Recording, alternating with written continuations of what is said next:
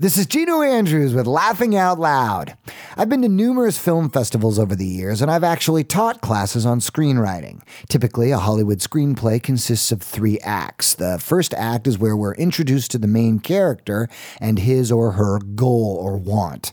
Something happens on around page 10. We call this the inciting incident that turns our main character's world upside down. The second act is usually filled with twists and turns and obstacles that hurl our main character into the third act, at which point our main character is in over their head and facing insurmountable odds to reach their goal.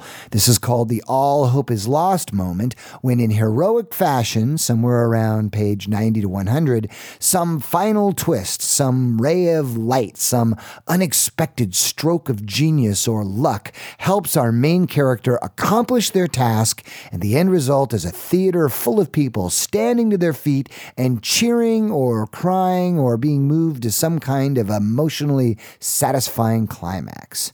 That, by and large, is the goal, anyway, of the Hollywood screenplay. However, there is another genre of films, and I say films, not movies, because this type of film is what Hollywood calls an ensemble piece. What it means is there isn't any one main character, there isn't any one main goal or point of view. It's basically an opportunity for, usually, very creditable actors to do scene after scene of Academy Award-winning performances, where by the end you feel like you've been hanging out just a little bit too long with the thespian one-ups from your high school drama class. Now, I haven't seen the film The Kids Are All Right, but this week I sat down to read the script.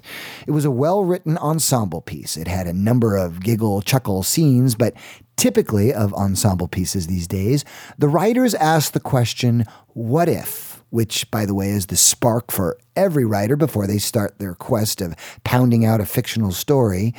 What if 2 women, a lesbian couple, were both artificially inseminated by the same sperm donor, and then 18 years later, the 2 half-siblings wanted to meet their biological father, and he ended up sleeping with one of the gay moms? Now, honestly, it's a fair and even intriguing what if, and everyone's talking about Annette Bening finally taking home her first Oscar. However, these films usually showcase characters that are so flawed and so broken and so out there that it's hard for, quote, normal people to even relate. But normal people, by Hollywood's definition, is quickly becoming the definition of fringe freaks. In some respects, they're leading us to believe that if you weren't raised by 2 fathers or 2 mothers, or if your brother hasn't had a sex change, or if your father didn't divorce your mother and marry her sister, or if you haven't at least tried sleeping with someone of your own sex, then your life perspective is somehow narrow. Now, I'm not bashing the gay culture and I'm not a homophobe, but if I see one more movie or read one more script where the what if is based on some kind of sexual extreme and it's presented like, duh, don't you get it? He's a dude and he's married to 2 chicks and one of them's his sister and the other one's his mother. I mean, what, haven't you seen that? Come on, it's like so first season of Jerry Springer. You see, the point I'm trying to make is that a good story is supposed to showcase characters you can identify with, not just a 3-act train wreck where everyone in the cast is broken and just keeps getting more broken until the 3rd act when they're all just laying around in pieces waiting to be swept up and chucked into a garbage can, on their way to an Oscar nomination, of course, where nothing and no one in the film can be related to by any of us, left out in the obscurity of the moral right fringe. Joe Ensis wrote, "The only normal people are the ones you don't know very well." But truthfully, we're the ones sitting in the movie theater scratching our heads and saying, is this normal?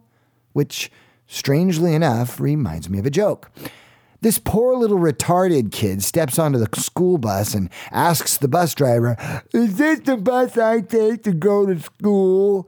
The bus driver pulls out a baseball bat and beats the little boy unconscious.